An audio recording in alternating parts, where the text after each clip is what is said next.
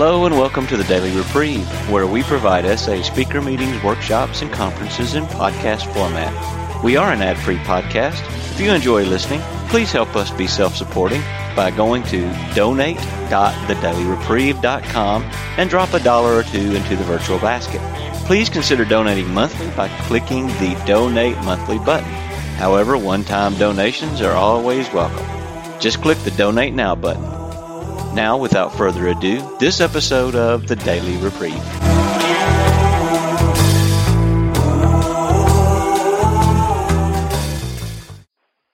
Well, what I'd like to start with first is out of the Big Book, and it's in the back of the Big Book. It's also in other places that I like to use the Big Book a lot, and starts on page 561. And especially with this tradition, I'd like to read this introduction to the traditions one more time. And it says, to those now in its fold, Alcoholics Anonymous has made the difference between misery and sobriety, often the difference between life and death. AA can, of course, mean just as much to uncounted alcoholics not yet reached. Therefore, no society of men and women ever had a more urgent need for continuous effectiveness and permanent unity. We alcoholics see that we must work together and hang together, else most of us will finally die alone. The 12 traditions of Alcoholics Anonymous are, we AAs believe, the best answers that our experience has yet given to those ever-urgent questions. How can AA best function, and how can AA best stay whole and so survive? On the next page, AA's 12 traditions are seen in their so-called short form, the form in general use today. This is a condensed version of the original long form, AA traditions, as first printed in 1946. Because the long form is more explicit and of possible historic value, it is also reproduced. And for everybody else that's on here that doesn't have to be an AA, AA has given it permission to over 300 fellowships now to use the traditions and the steps and just about anything they want to use out of the program, because I guess AA saw that this was given by God, not created by us, and so many people do receive help. And so I know that you can just substitute whatever fellowship you're in, you can substitute that right into these traditions. So we're on tradition 12 today, and in the short form, it's anonymity is a spiritual foundation of all our traditions, ever reminding us to place principles before personality. Now, I like the long form really a lot, all the time. I like them all, but the long form is really good. And finally, we of Alcoholics Anonymous believe that the principle of anonymity has an immense spiritual significance. It reminds us that we are to place principles before personality. We are actually to practice a genuine humility. That is to the end that our great blessings may never spoil us, and we shall forever live in thankful contemplation of Him who presides over us all. And on this tradition itself, I've had a lot of different experiences with it, and I got to witness just about everything that's been said in the Big Book, not firsthand, but other examples of it. And I've watched how we have been threatened a few times, and fortunately it's only been for the short term, because normally people will back up, or we as a fellowship or fellowships back up and take another look at things.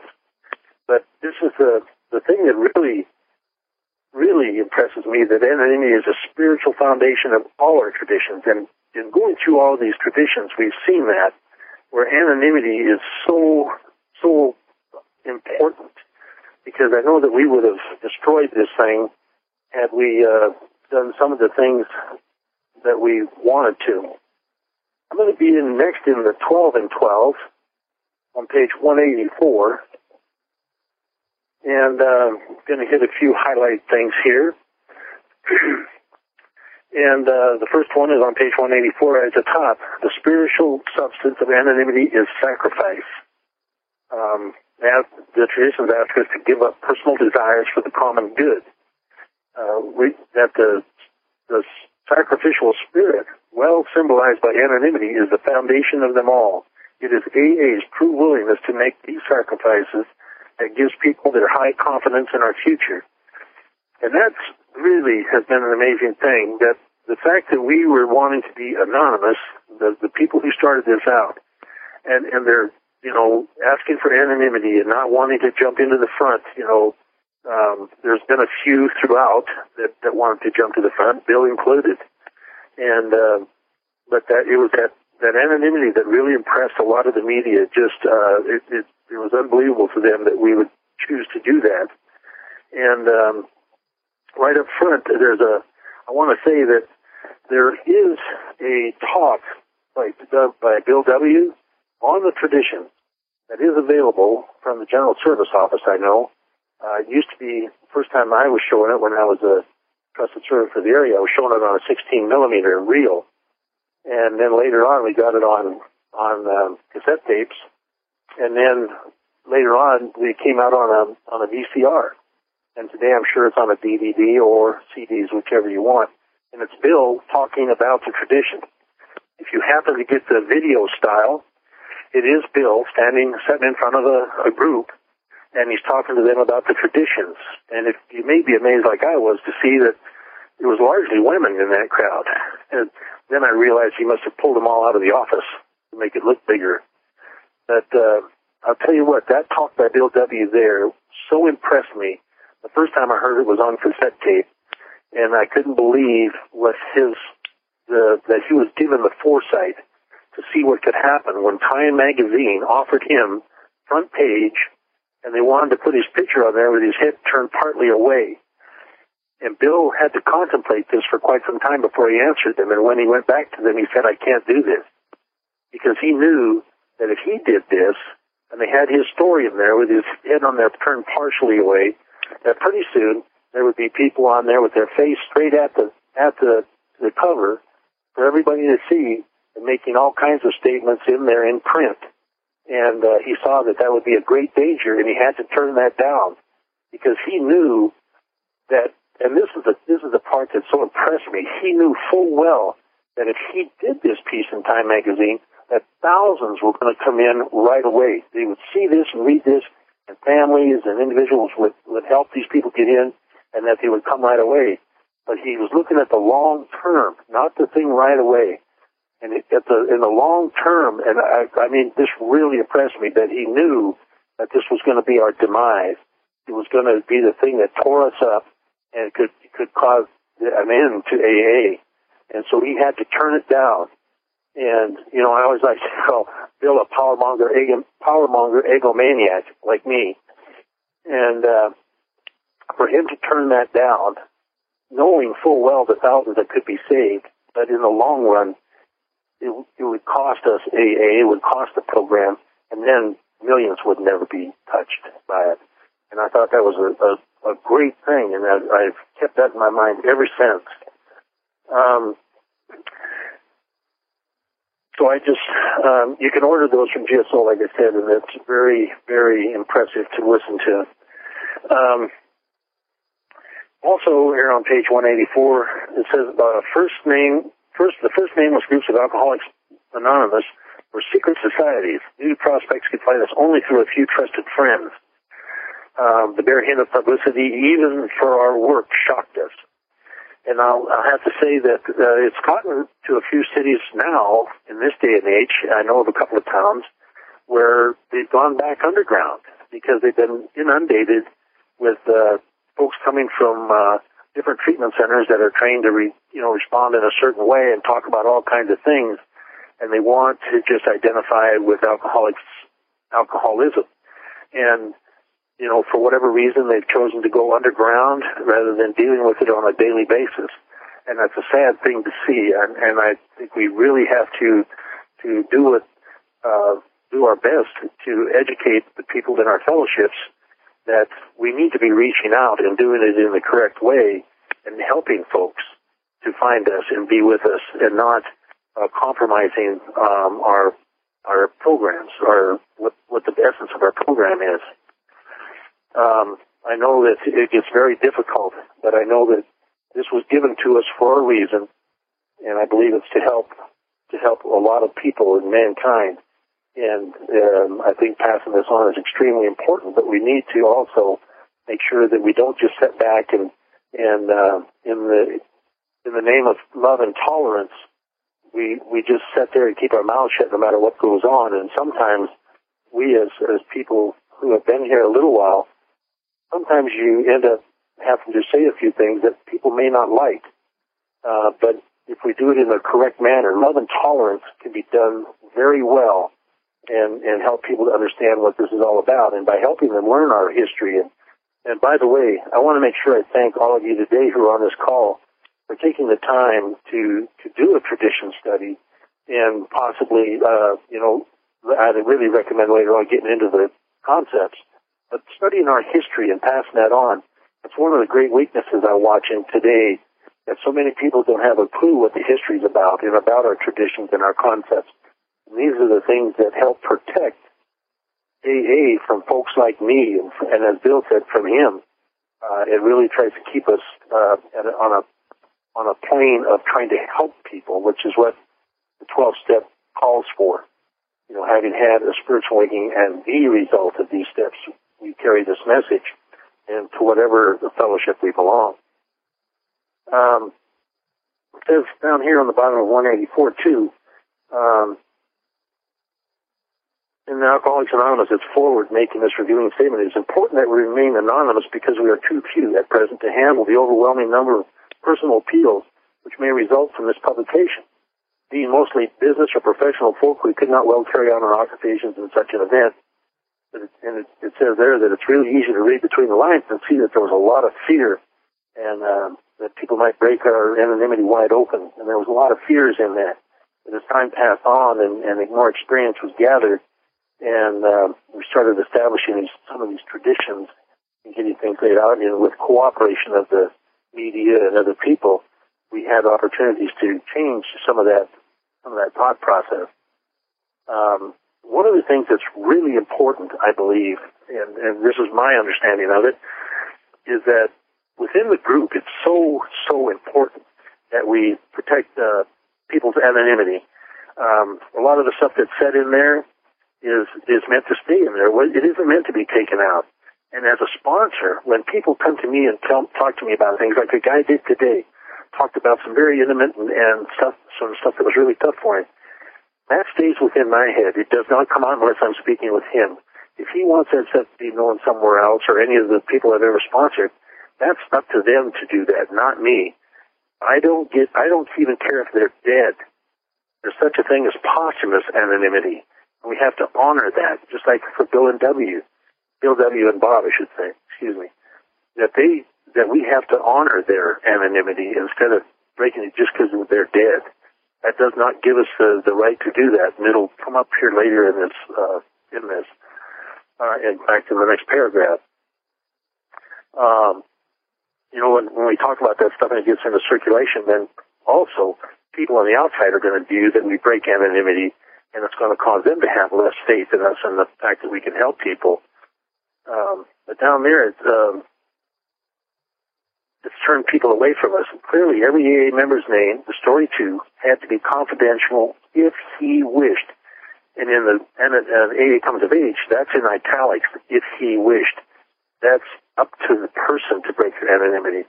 And I even found, this was taught to me when I first came into AA, that I have to be careful when I break my anonymity, because if there's somebody there with me or people who are around me and I break my anonymity, I can actually break theirs by doing that. So I have to really I have to give it some forethought to when I do that.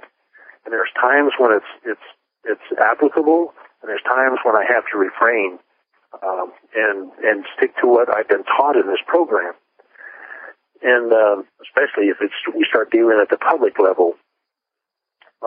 Just here's a short thing that a couple of things that I did that really didn't speak well for my knowledge of what this program's all about. The first time I ever got any kind of an education on how important it is to respect the anonymity of what people say in those meetings, I was going to a meeting, and it was a bunch of us people that had just gotten out of this center. And in that, earlier in that week, I had driven past my ex-wife's house, and I saw that her lawn was growing up, and the grass was about 2 feet tall. And her present husband and her were over in Germany visiting their family. And I thought, I really did him some dirt. And I wasn't thinking about my ex-wife. I really did her present husband some really bad stuff at the end of my drinking. I thought, I'm going to mow that lawn for him so it's done when he comes back and nobody will know who did it. I'll just go there, mow it, and get out of there.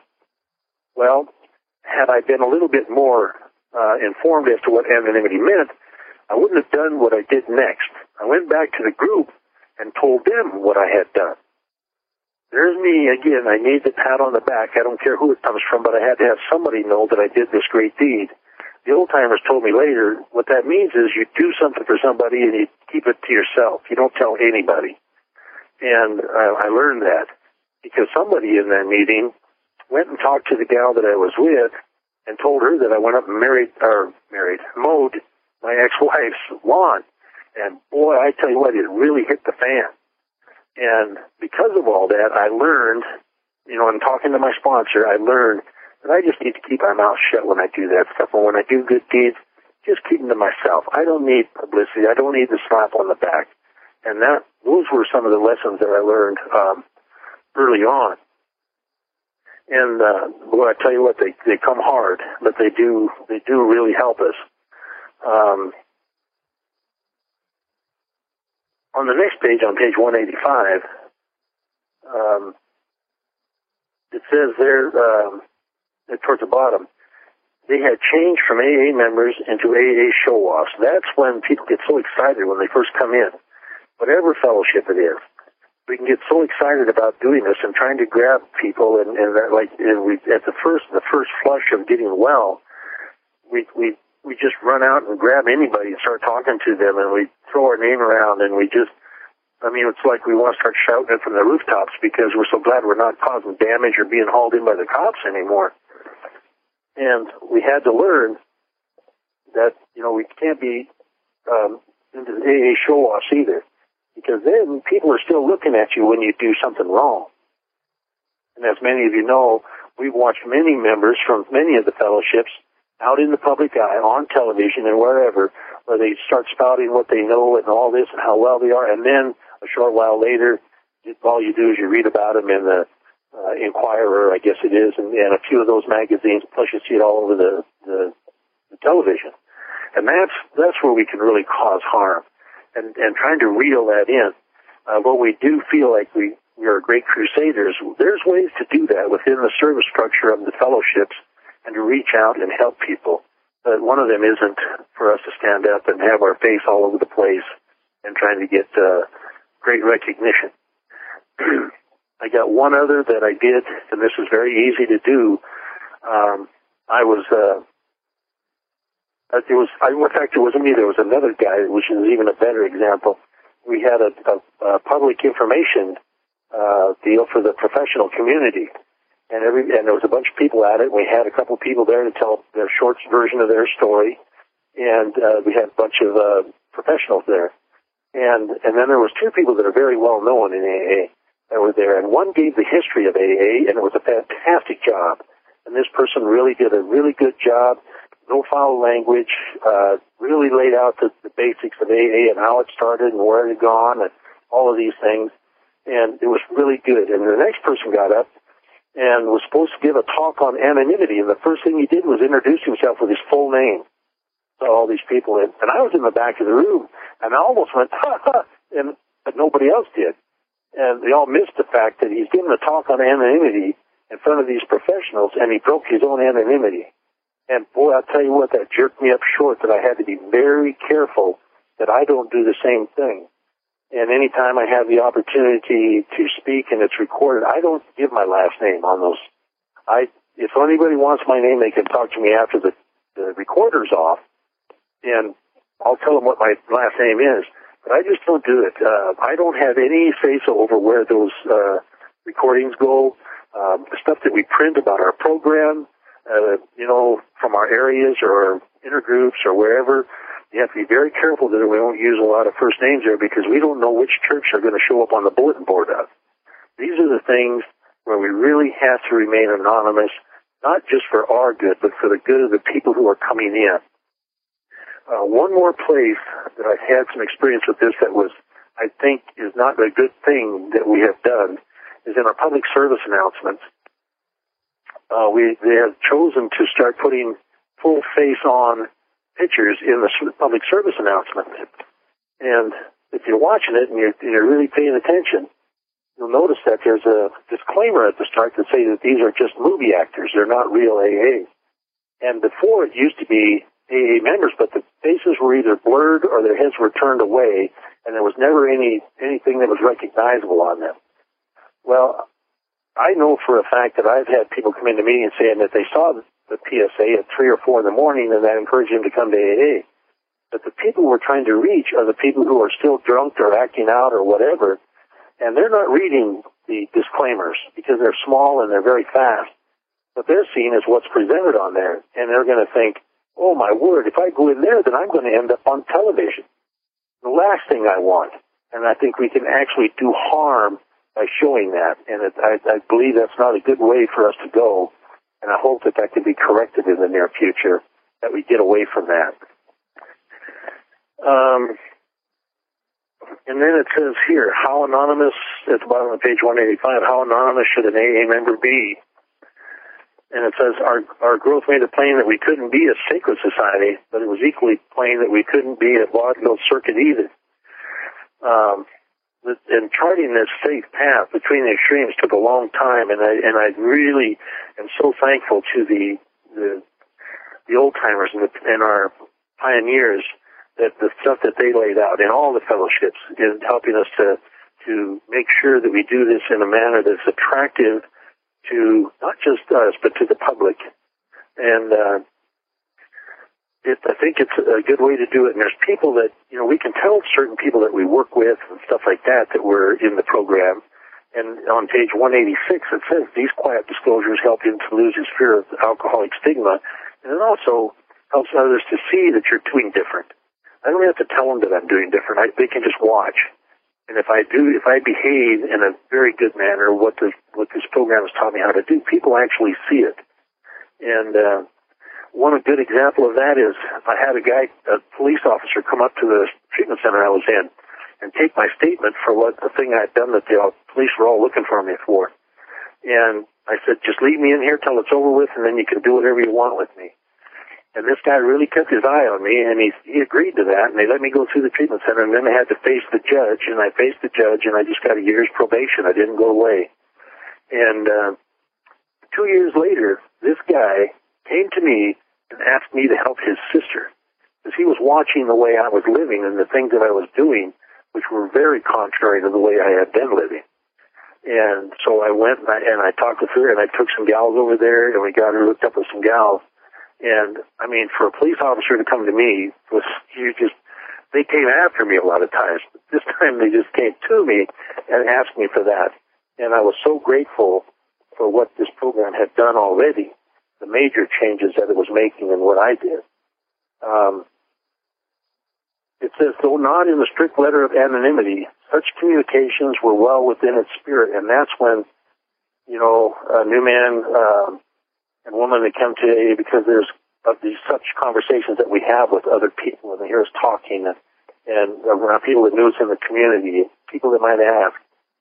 But we have to do this it's a very close thing. It's not way out into the public, and we're not shouting from the rooftops or putting up a sign on the corner and hollering. It became apparent that the word of mouth method was too limited. Our work as such needed to be publicized, and that sounds scary. And because they have to reach as many alcoholics as we could, but there's a lot of people who are so scared of being completely inundated with all the calls of people reaching out to us, and that we wouldn't be able to handle it. So we had to look at some different ways of doing it, and thank God for our pioneers that they found some ways to do it. And they started having open meetings, and that's in about the middle of the page on page 186.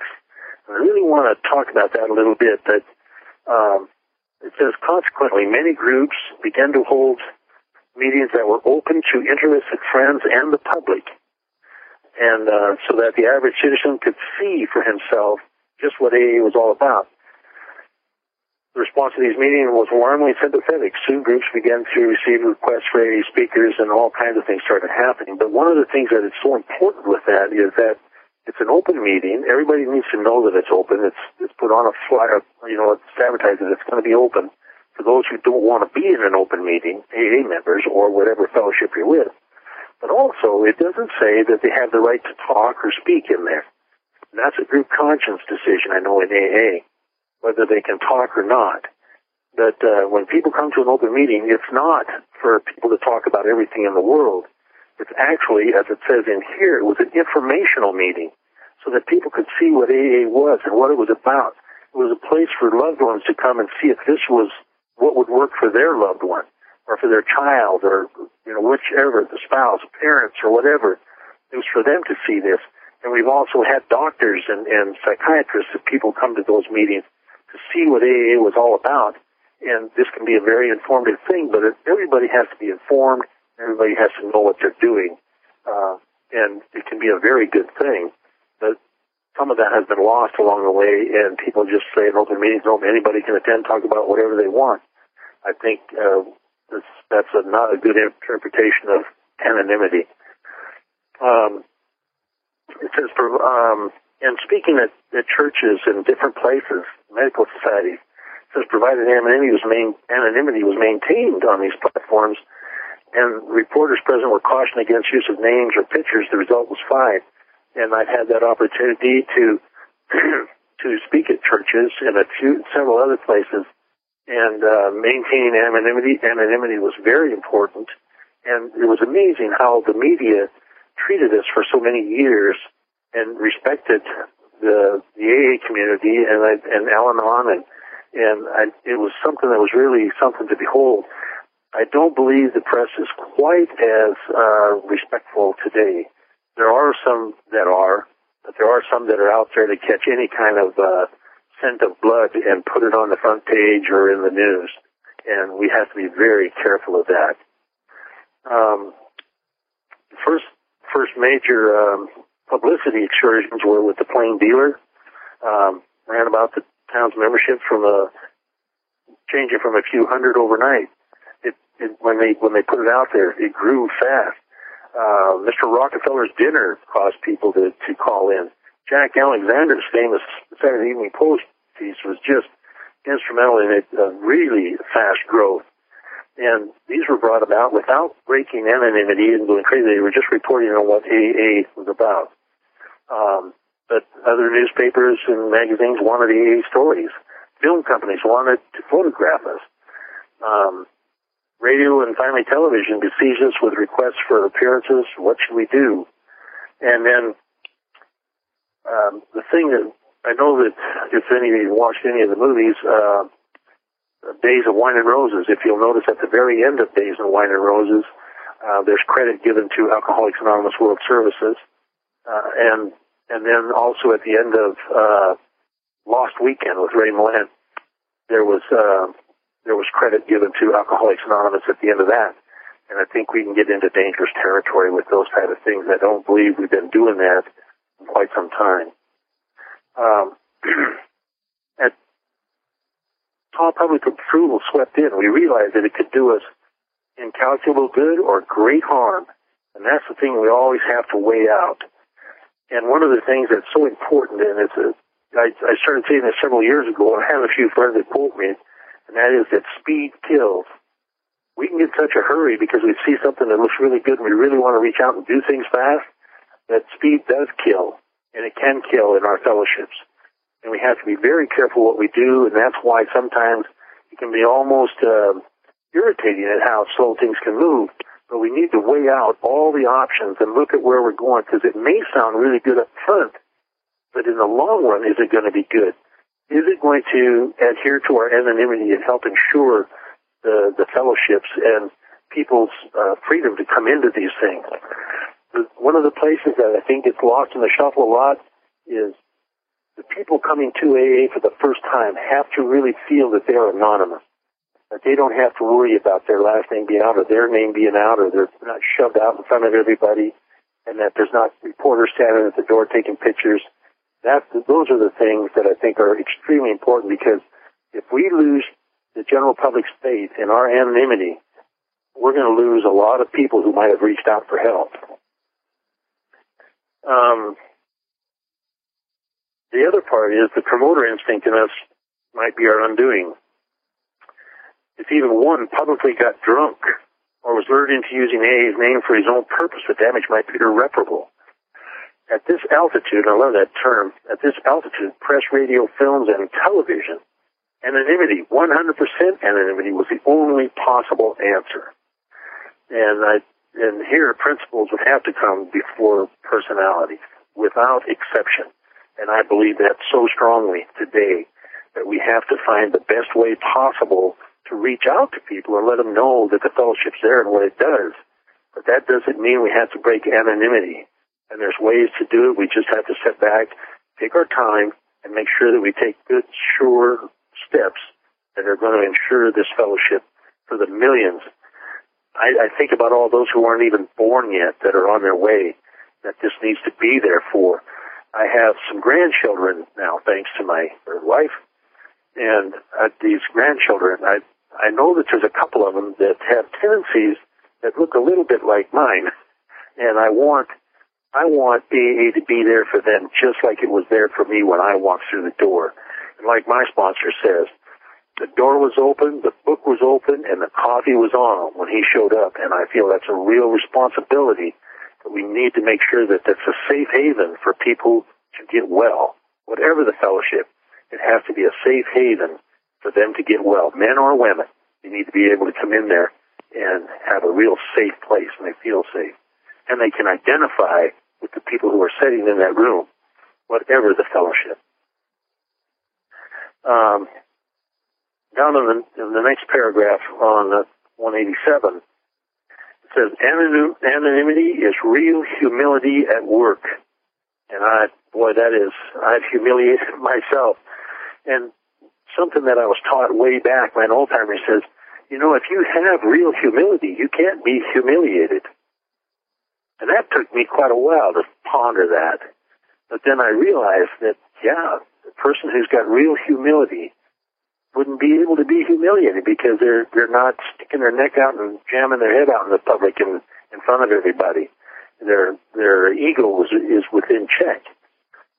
It says, moved by the spirit of anonymity, we try to give up our natural desires for personal distinction as AA members, both among fellow alcoholics and before the general public. And that is so important too within our fellowship and without the fellowship. We need to really step away from that and try not to have different classes of people. And one of the things that I hear is speaker circuit, and it almost drives me crazy because I hate to think of people being in a certain class. Some people are asked to speak at different places, but I think that's possible too. Bill was asked to speak at a lot of different places. Excuse me. And I think that those things are possible, but we have to be very careful. One of the things that they really talked about in this tradition was we have to be careful with video films, and that we shouldn't do those. That's not a good thing. CDs or tapes or whatever they were, but maintaining anonymity when doing that, I think that's extremely important. And our whole society and all the societies involved that are using it rests upon us doing that. And the last sentence is so big in this. It's the same sentence in the 12:12 as it is in the AA Comes of Age. We are sure that humility expressed by anonymity is the greatest safeguard that Alcoholics Anonymous can ever have. And we can dream up all kinds of other things, but if we don't maintain that, we're going to sell out and run this thing down the river. And I tell you what, I do not want to see that happen because I love being able to watch people's lights come on in their eyeballs and for them to get well.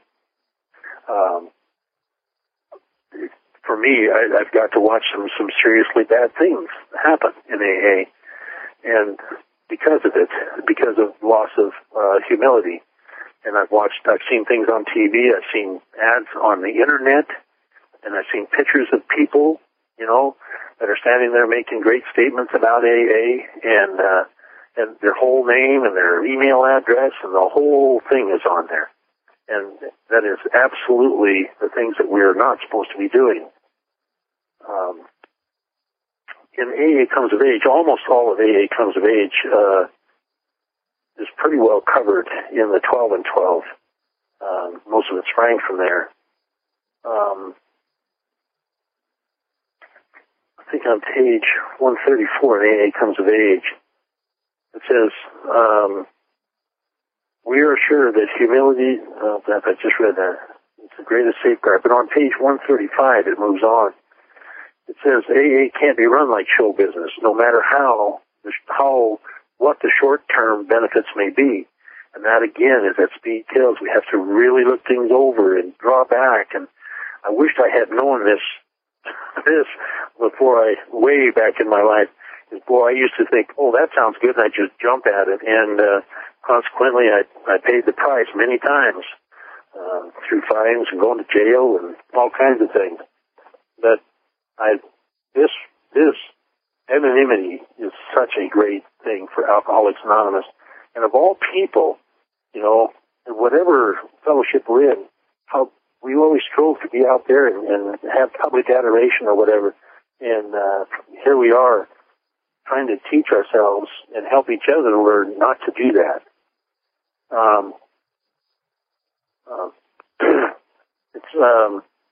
It's when Bill was going at Clinton Street, and he thought he was going to become a professional and work in the hospital. In the hospital, they're going to set him up with this. He was going to become a counselor, basically. And so that was the time when my group told me I could never become an AA professional. And that was the group, without the traditions in place, they saw it right away that this couldn't happen. They knew that it wouldn't work. And another sentence in that same paragraph on page 136 at the top, it says, after a while I began to obey because I saw that the traditions were wise and right. While I conformed because it was right to do so, I still resisted inwardly. Boy, that sums it up for me too. I really did. A lot of it I resisted, but they were teaching me, and the old-timers, I was wanting desperately to live. And I knew that I couldn't drink, and the only way that was going to happen is do what these people had done. And so I was trying to find out everything they did, and I didn't like doing some of it, but I did it because I knew I had to. Later on, after doing it a few times, I realized the reward from it, and it became a lot easier to do.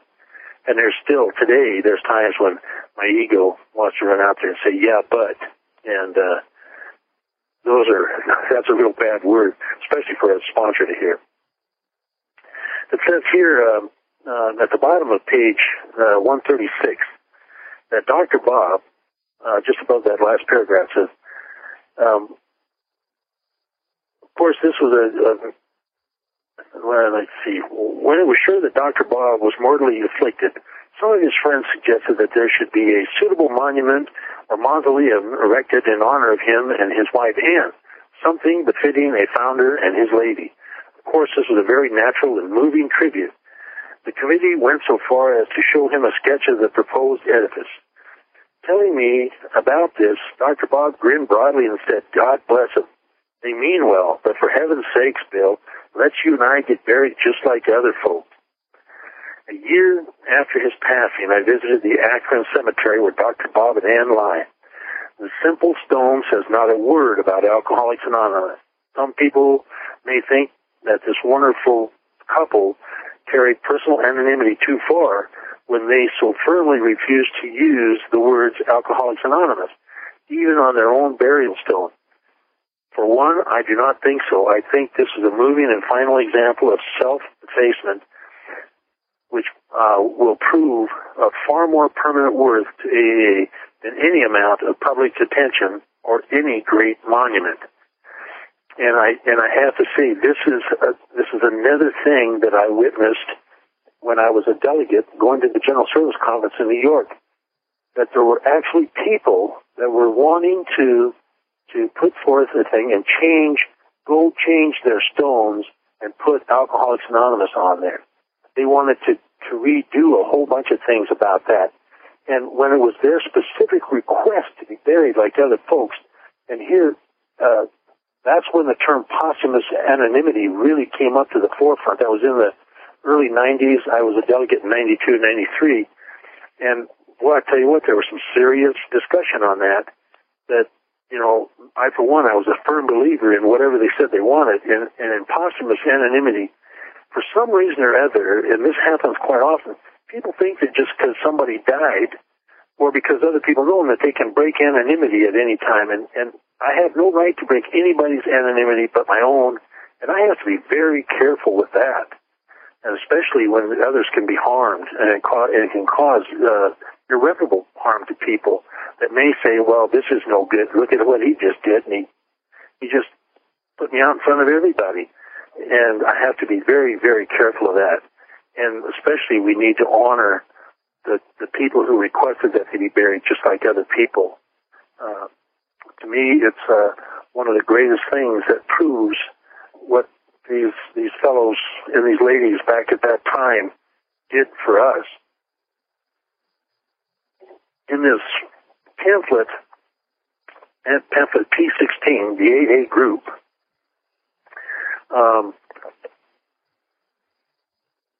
the thing, there's a few things here I'd like to read. And one is that down in about the second paragraph here, it says at the level of press radio film, and the internet, anonymity stresses the equality in AA of all its members. It puts the brake on our easily inflatable egos, our misplaced conviction that violating our anonymity will help someone, and our desire for personal recognition or control. More importantly, the anonymity tradition reminds us that it is the AA message, not the messenger, that counts. At the personal level, anonymity assures privacy for all members, a safeguard often of special significance to newcomers who may hesitate to seek help in AA if they have any reason to believe their alcoholism may be exposed publicly.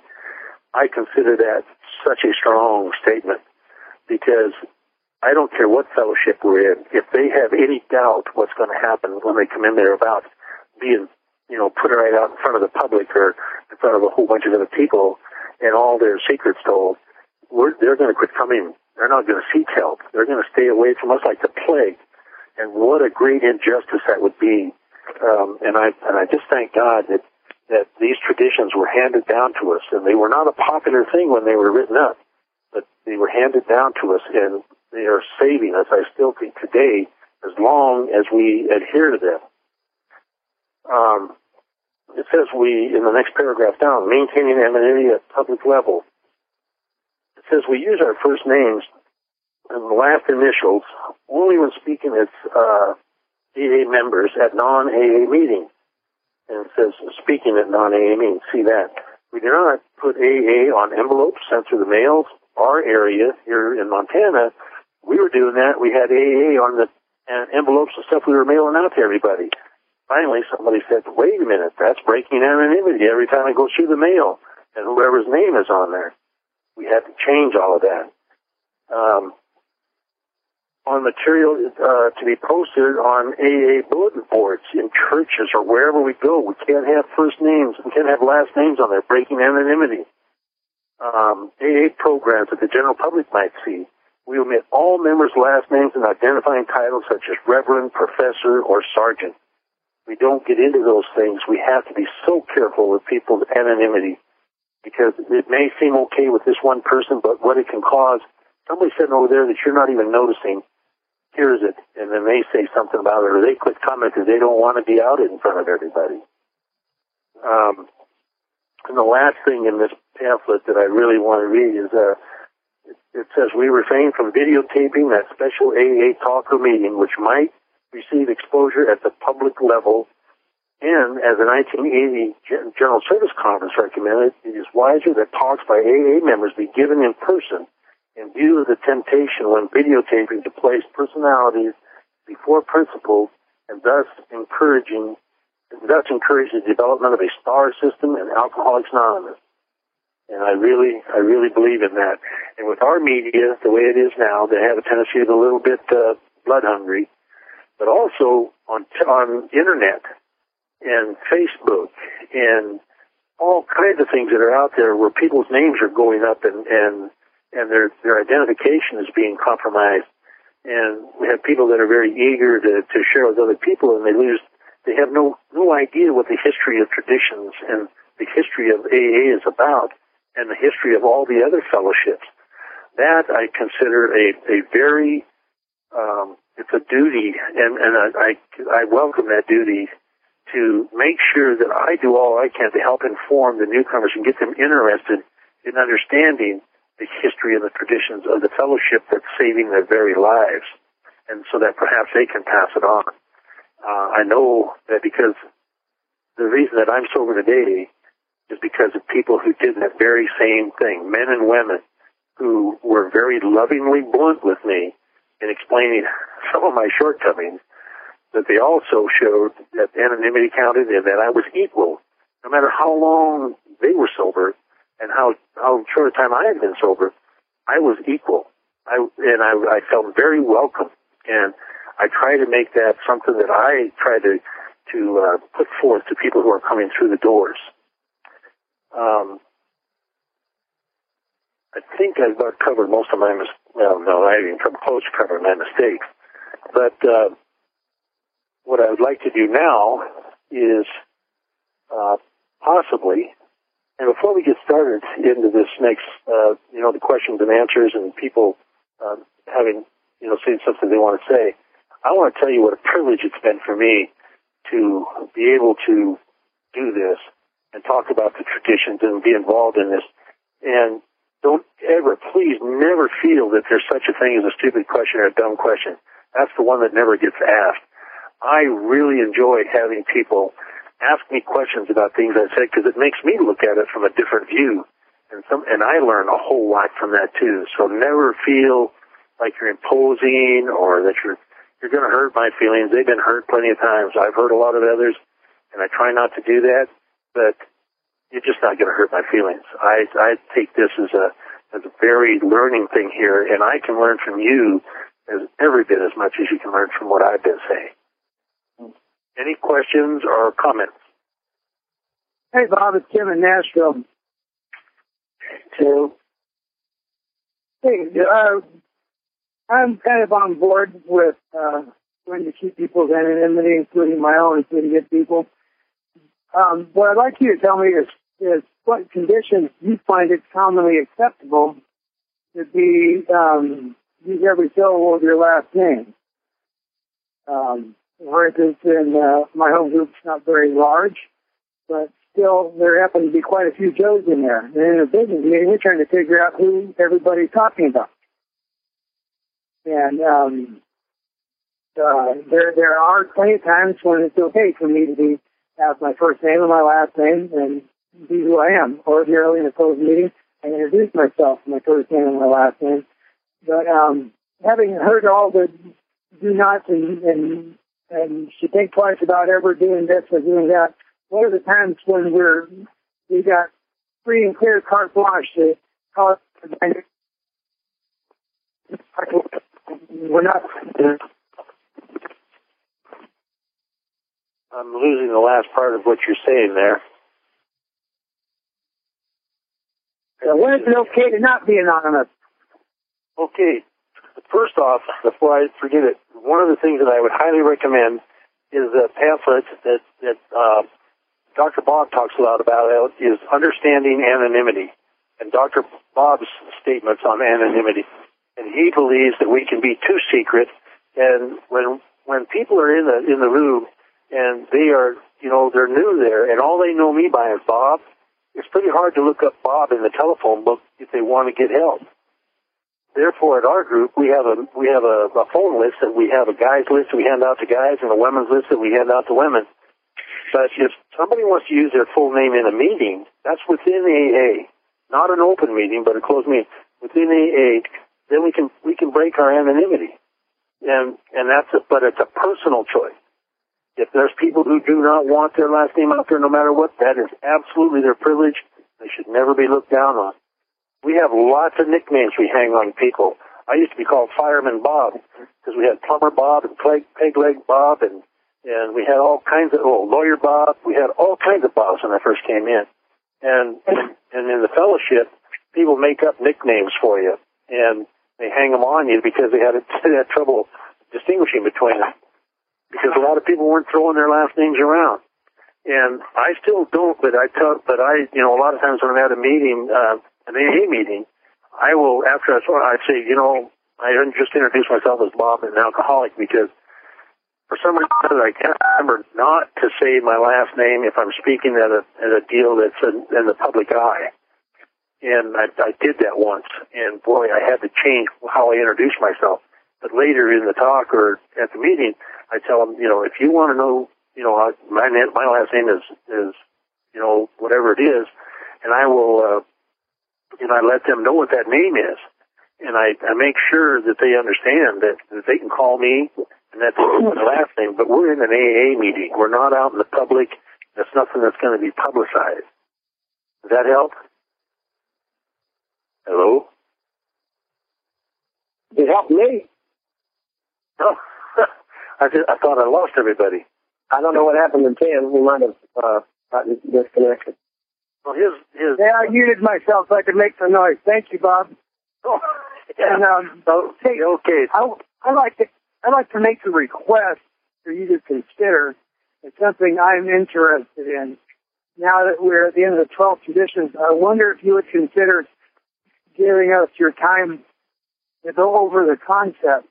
Maybe not one concept a month. I don't know how much time you think you could be devoted to that, but I'm intensely interested in hearing your experience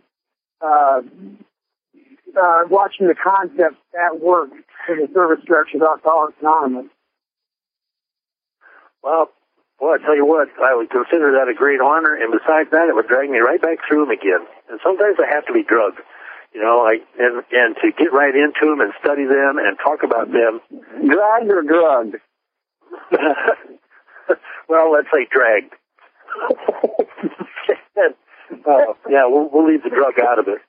That's a whole different thing. But for me, I would consider it an absolute honor. We could take a good look at that, and we could talk about that some, and at a different time, and decide how we might want to do that. Whether it's one at a time or a couple of times. Some of them are quite lengthy and do require a lot of, just looking at them. We read one concept every month in our group. So in January, we read the first concept at every meeting all through January. Then in February, we'll read the second concept at every meeting in February. And at least the people in the group are getting introduced to them. But it's a most amazing thing to watch people try to read those concepts. Because they read the big book and they read the traditions and stuff. When they go to reading some of those concepts, which can be quite lengthy, when they finally get through it, they look up like, what did I just read? And I think it's really important. Those concepts are so great for our structure, but also for me as an individual. So that's something we can talk about.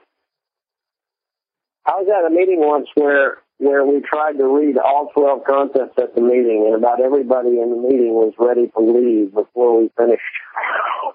Yeah. Well, we only read one tradition and one concept every month that coincides with the month that we're in. And that way, because a lot of times when you're reading all the traditions, you can see the eyes glaze over and people start going to the bathroom and everything else because they know what's coming next. So we shortened that up. And everybody kind of gets peeked as to what's coming, and it's only one a month. But we learned that out east at the meeting I was at out there. This is Ed with that. Yeah, I wanted to make a comment. Sure. In this discussion, in particular, talking about video production, it seems reasonable to me that, and I understand it better now, that when images are being created and videos being used and images are blown up, magnified, it really appeals to sexaholic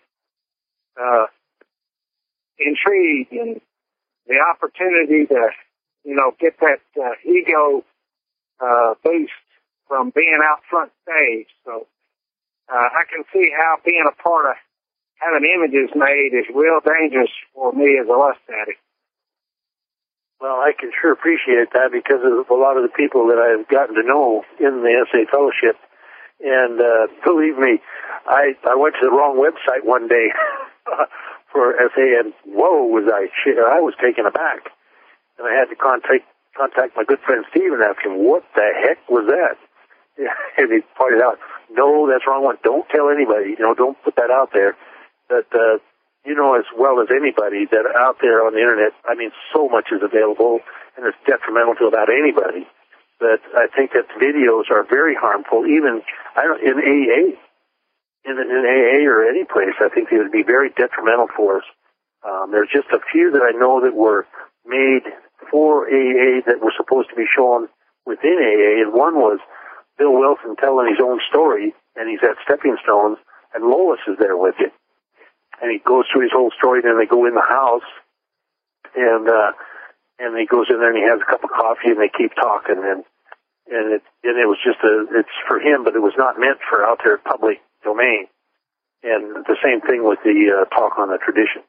I think we always have to be so considerate and so careful. And as I have learned in SA, it's very, very, really got to take our time and really move slowly with all of that stuff and really consider it and talk about it at length. It should never be a hasty decision. And then as a person finds out in Concept 12 about substantial unanimity, which is at least 2/3 and sometimes even up to 75%, depending upon what the group chooses. Well, the other thing I wanted to bring out and make mention of in our expanded explanation or definition of the sobriety definition, the statement made in there that as a sexaholic, we're all spiritual misconnections waiting to happen. And I think that's connected with this image stuff and, idolatry. That again, greed, the feeling or wanting to be noticed, recognized, it gets me high.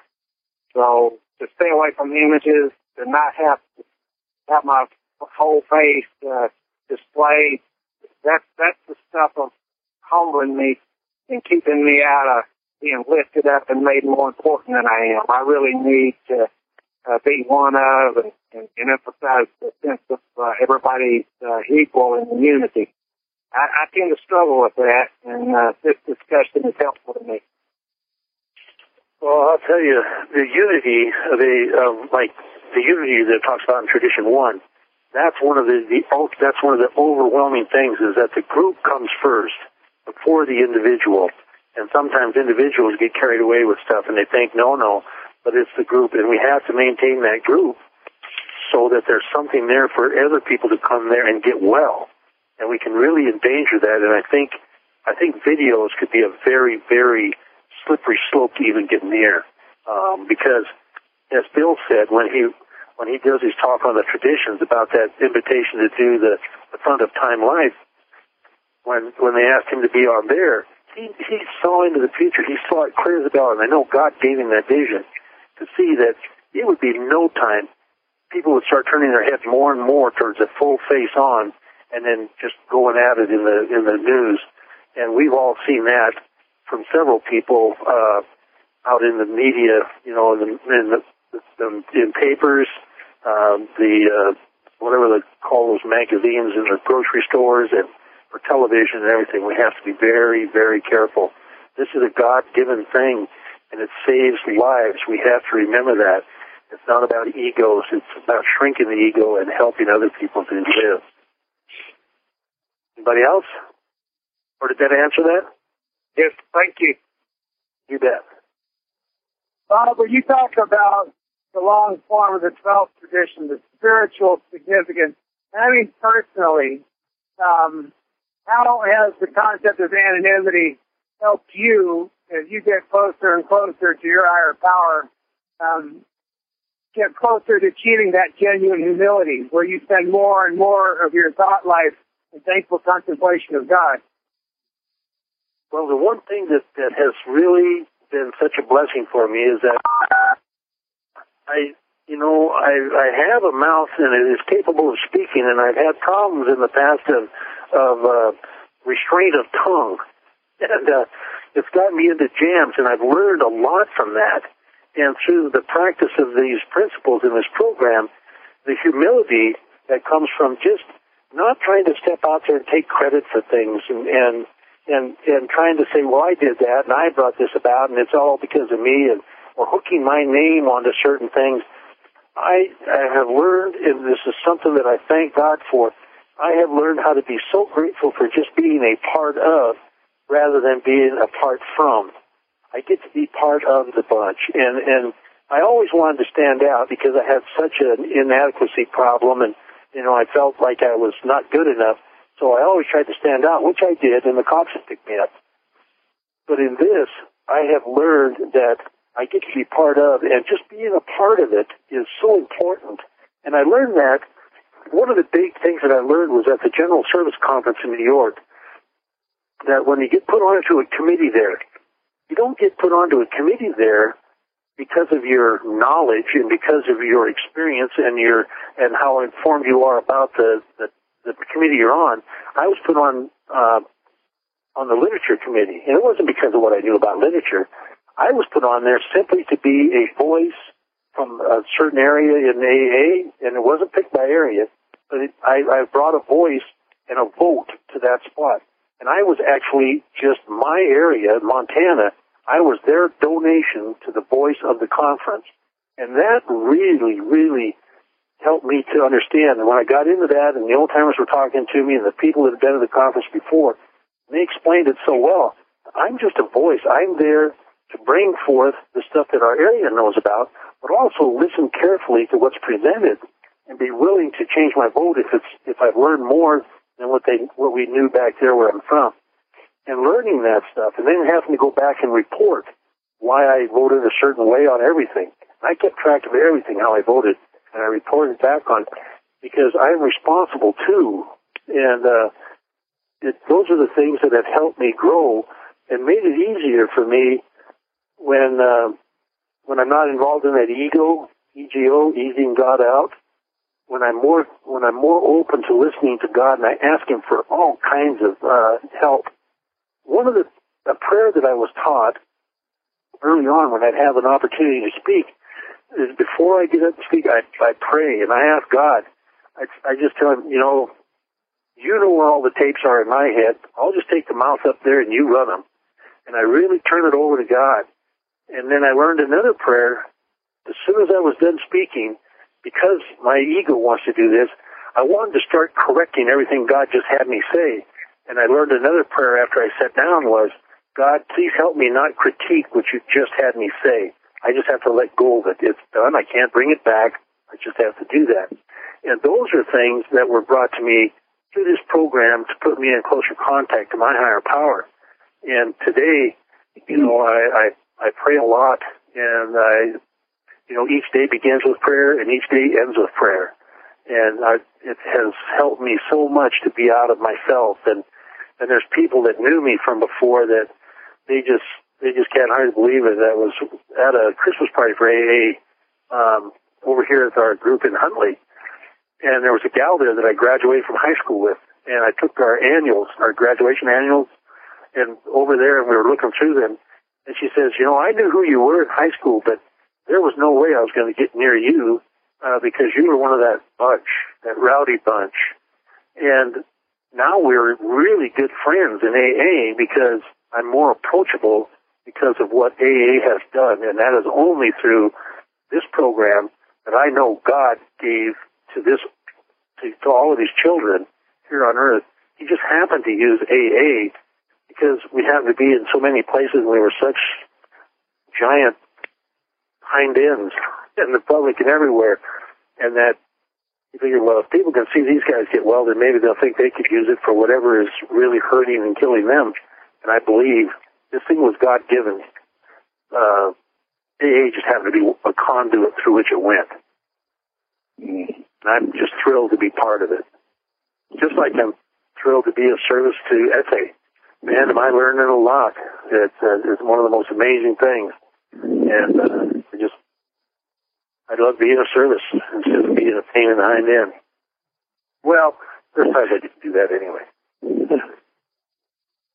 Did that help? Yeah. Hey, Bob, I appreciate all your... Yeah, thank you. Yeah, I had a... You know, when we talk about, anonymity in SA, a lot of people will kind of kid around and say, well, you don't have to worry about breaking anonymity. People feel a lot of shame and the temptation to talk about sexual sobriety in public or in places outside of SA is less than in AA, where, you know, the stigma of being an alcoholic, I guess, is less than being a sexaholic. On the other hand, I know a lot of people who have told their stories in church and all that. But just on that point, I was wondering if you had any thoughts on, for instance, in my AA group, I'm also, as you know, a member of AA, and I don't talk about sexual sobriety, although a lot of people at the meeting at my AA home group know that I'm in SA. And, you know, whenever problems other than alcohol come up, I kind of get the feeling that they're looking to me for, you know, to see will I make some statement on relationships and the dangers of relationships and things like that. I often get kind of self-conscious, but on the other hand, I don't say anything. And I have broken my anonymity to people who have, you know, openly talked about having a problem. And as I see it, it would be a violation of the tradition to be silent in situations like that where, you know, they made it public. And then I can, you know, say, well, I, you know, approach them after the meeting, for example, and I have broken my anonymity. But I was wondering, did you have any thoughts on that? Do you think that these should be kept separately and protected, and to what degree, and all that? Some of it, I'm asking this because it comes, I don't know, is it from self-centered fear, or is it I kind of use the anonymity alibi, but on the other hand, I do, you know, I just don't want to get into any discussions on sexual sobriety in AA. I avoid that, and I don't know, as someone who is very closely associated with both fellowships, now yourself, I wonder, did you have any thoughts on that? You know, when is it a violation of the traditions to shut up, and when is it a violation to speak up? Well, that's a great question. You know, it's been the most amazing thing the last year and a half. July will be 2 years that I've been involved in. And it's right here at my home. A couple came by to visit me one day, and I served in the service structure with him. And I just happened to mention to him, because we were just here, us, and I know him really well, him and his wife. And I mentioned the fact that I had been asked to serve FA. And they both looked at me and they said, really? And I said, yeah. And she says, well, he has a problem with that. And I looked at him and he says, yeah, I do. Well, I was able to hook him up with some literature and stuff, and gave him the opportunity to find out where there's meetings and that. I also have met people in the meetings that I knew were involved through word of mouth from other people, but I never approached them on it, but they were already involved in SA. And there's, I think there's FLA here too. But, and SA is the one that I'm involved with and that I probably can speak to a little bit more. But for me, in Alcoholics Anonymous, and this is any fellowship that anybody would be in AA, we've been having a real large problem of the dilution of the message, because people come in there and identify with all kinds of things. Right. And actually, all that in AA, our traditions point this out, and that AA is for alcoholics. And if you can have a myriad of other problems, but if you're an alcoholic, you're welcome at that meeting. But we only we relate to our problems as we discuss our problems as they relate to alcoholism we don't get off and talk about drugs or anything else. And that's because the newcomer coming in with an alcohol problem needs to be able to identify with the people sitting in that room. And I believe so wholeheartedly that in SA it's the same thing. How hard would it be for somebody to come into SA and even begin to have a glimmer of hope or begin to want to share if a whole bunch of people in there didn't have the same problem or didn't identify that well, or that there's people there from all kinds of things and they're very confused when they're coming in there. And I think the clarity of the message that saves people, and I believe this is for all the fellowships, NA and AA and SA and all of them. I have good friends in NA. In fact, I sponsored a guy that I kept telling him, you need to go to NA too, because there's young people over there dying that have never drank and they need help. You can go to both, but you just discuss what you're supposed to at each one. And he's been doing that, and he's a real asset for me, because when somebody shows it up at our door, and I never say they show up at our door at AA by mistake, they just happen to show up there because we were more visible. And when they state what their problem is, I know people I can call to get them the help that they need. And I think that's very important. But to just step out in a meeting and start talking about other things, that could be quite harmful. It might make people that you may later on learn about that you can approach a one-on-one after a meeting if they said something or you come to find something out. But that's strictly your choice. I think when we hear somebody that's asking for help, we can do that, but we don't have to do it right out in public.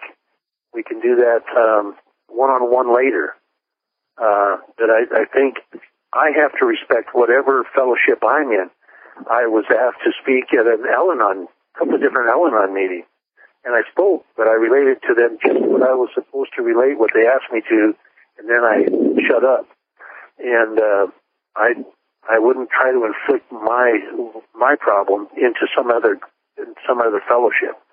I know that in SA I use my experience with AA, but I make it well known that this is my experience with AA, and I've been asked to share that with SA and be available in there. It amazes me that I have contact with people from all over the world asking about how to deal with professionals, and they're from SA, and I just relate my experience in AA. But I think we have to really make sure God gave us these things, each individual malady, I believe. We can't combine them all together, because then pretty soon people who at once they get lost.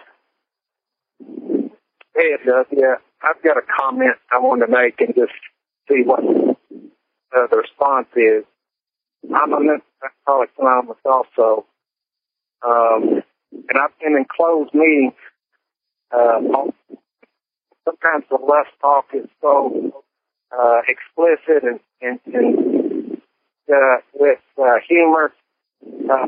It's been a difficult experience for me in a disturbing way. And for me, I felt like a time or two in a meeting like that it was appropriate for me to speak up, just to let people know, how I was feeling, and to indicate that for me, if I get drunk on lust, it takes me back to the alcohol. So it's sobriety threatening for me to get drunk on lust and then I'd be susceptible to get drunk on alcohol. So I spoke up in that case, and people responded after the meeting and told me, they appreciated my honesty. But that's just an experience I had. I don't know if it's appropriate or not, but that's what I did. Mm. Well, evidently, that's something that you had to do. I know that in our groups, we try to make sure that we, in our group business meetings, we discuss these kinds of things. And that's where it really helps. And our format really helps to explain to everybody what we're there for and what we talk about. And we also we also let them know that it's not necessary to speak in profanities to carry the message of God, to carry the message of this fellowship. But I think that a lot of people have no idea what it's like to be a member of SA, and for the things that can cause a disruption in your program by the language used or the description of. And I think it says, in ours, we don't have to be that explicit. And there's people within AA that really kind of get a big charge out of seeing how shocking they can be. And that isn't what I was taught. I was taught something else by the old timers, and in my own group, that's something that we do not encourage. In fact, we encourage people not to do that stuff and not to get so explicit. Just talk about your problems as they relate to alcoholism, and try to keep it within the bounds. And right now, everything is doing really well. In our group, we've also made a change. This is in AA, though. We've made kind of a change in all of our topics. When there's a topic that comes up, first off, we have a chairperson chair the meeting that is a member of our group, because then they know how we like to have them chaired. That chairperson picks somebody to pick the topic, and the topic comes out of the Big Book or the 12 and 12, period. No other readings at all. We finally had to pare that down to just that to keep things on a recovery basis. And also, the place that we're at, there's children who go through there during the day and stuff, and there's other people can be there in the evening. And so we make it well known that we don't use profanity here. And I tell you what, our meetings have really taken a leap forward away from where they were starting to go. And a lot of people come back here saying they feel so welcome, and they feel like they're moving forward in there. And I think that's one of the things we can do as people who've been around for a while. When you hear somebody that's getting a little off track, go up to them after the meeting, not in front of everybody, and just talk to them and use love and tolerance. I have been witness to what somebody comes into AA, and they introduce themselves in a certain manner, and some, let's say, less than spiritually developed old-timer just rips their hind end off. I mean, just embarrasses them in front of everybody. And this is this is not love and tolerance. It's going up to somebody after the meeting and not humiliating them and talking to them and explaining to them what we're all about. And we've had great results from this, and getting people to where they can get the right kind of help, and also by not being because we have about a mix of about half women, half men in our group, which is really extraordinary. I'm saying we're privileged, but we try to be very respectful of other people. Yeah, thanks, Bob. Did that? Thank you. That's a good comment. It's good. That was very helpful. Thanks. Yeah. I think in there, one of the reasons I ended up I was asked by Steve to put my name forward for SA. And I said, well, I got to pray about this and talk to my wife. And after I prayed and talked to my wife, then I took some time, and then I prayed and I talked to my wife again. And when I was praying, the thing that came forward, every time I prayed, the very same answer kept coming up. It said that we were supposed to fit ourselves to be of maximum service to God and the people about us. It didn't say alcoholics. And I consider everybody to be God's children. And however I can be of help to them, I try to be. But I know that part of that is by me helping AA to be AA and by helping SA to be SA. At this point in time. Those are my charges. Anybody else? Nobody else? Hey, there's a question. Donna, how do you start your sponsees out studying traditions? Well, number one, my own group is called Traditions Group. And that's because they left this other group in a big traditions fight. And we got started in the traditions. And what I normally do with sponsees is we start through the big book. And this is something I really love, is going through that big book a page at a time. Right now I'm doing it with a guy 2 pages at a time. We have a dictionary and a big book out, and we're looking stuff up. And when we get through that, we have to, get through the steps. And a quick read of the traditions help to keep them out of trouble, around the group and this and that. But then once we get, into the steps well, and they're starting to move along and mature, and then we can start doing the traditions. And we just take a tradition at a time and talk about it and read it and discuss it. But then we just move through those too. But I really, number one is getting sober and maybe a quick review. I do this with some of them, a quick review of some of the traditions to show them that they're protected and that they're okay and that we're here to serve and help alcoholics get well. But then we'll get into the traditions and really look at them and really study them. The service structure is not for everybody. I got to say that right out. Service structure is not for everybody. Service is. Service structure can be, some people just aren't geared for it, especially when there gets to be a little dissension over a topic. I'm sure none of you understand that we get into some rather spirited debates. That's just not for some people. That's a nice way to put it. Mm-hmm. And but service, that's what the 12 step talks about. That's for everybody. But service structure, some of us knotheads seem to fit into that a little better, and it seems not to disrupt us so much. And you got to have a little sobriety when you get into that, whatever fellowship you're in. You can always be a servant. The preamble is read before the steps, and I tell you, it was all years when I came in and heard the preamble, and that was the thing that stuck with me. Who we are, what we do, what we don't do, and what our primary purpose is and all that. And it's easy to forget that. We just read it automatically, but the preamble is read. The synopsis of the traditions is read before the program of recovery. And easy to forget that. Yeah, it's so important. And you know, I hear a lot of people talk about the first 164 pages in the book of Alcoholics Anonymous. There's some really critical stuff before that. You know, the purposes are especially when they went to the first edition, where they really explain a lot of that stuff. In fact, that's where the preamble comes out of, is right out of the forward to the first edition. And Dr. Silkwood, Rich Talks, all that stuff is so important, and I think all that, it really helps. That the preamble is so important that it's read. And we read it before every meeting. Yeah, exactly. Well, shall we close this with the Lord's Prayer? Good idea.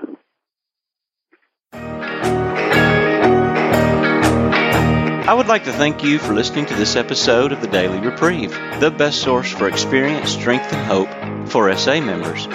Please subscribe to this podcast to be alerted of new episodes. Please show your support by donating to the Daily Reprieve by going to donate.thedailyreprieve.com and choosing either monthly donations or a one-time donation by clicking Donate Now. Thank you for listening, and stay tuned for the next episode of The Daily Reprieve.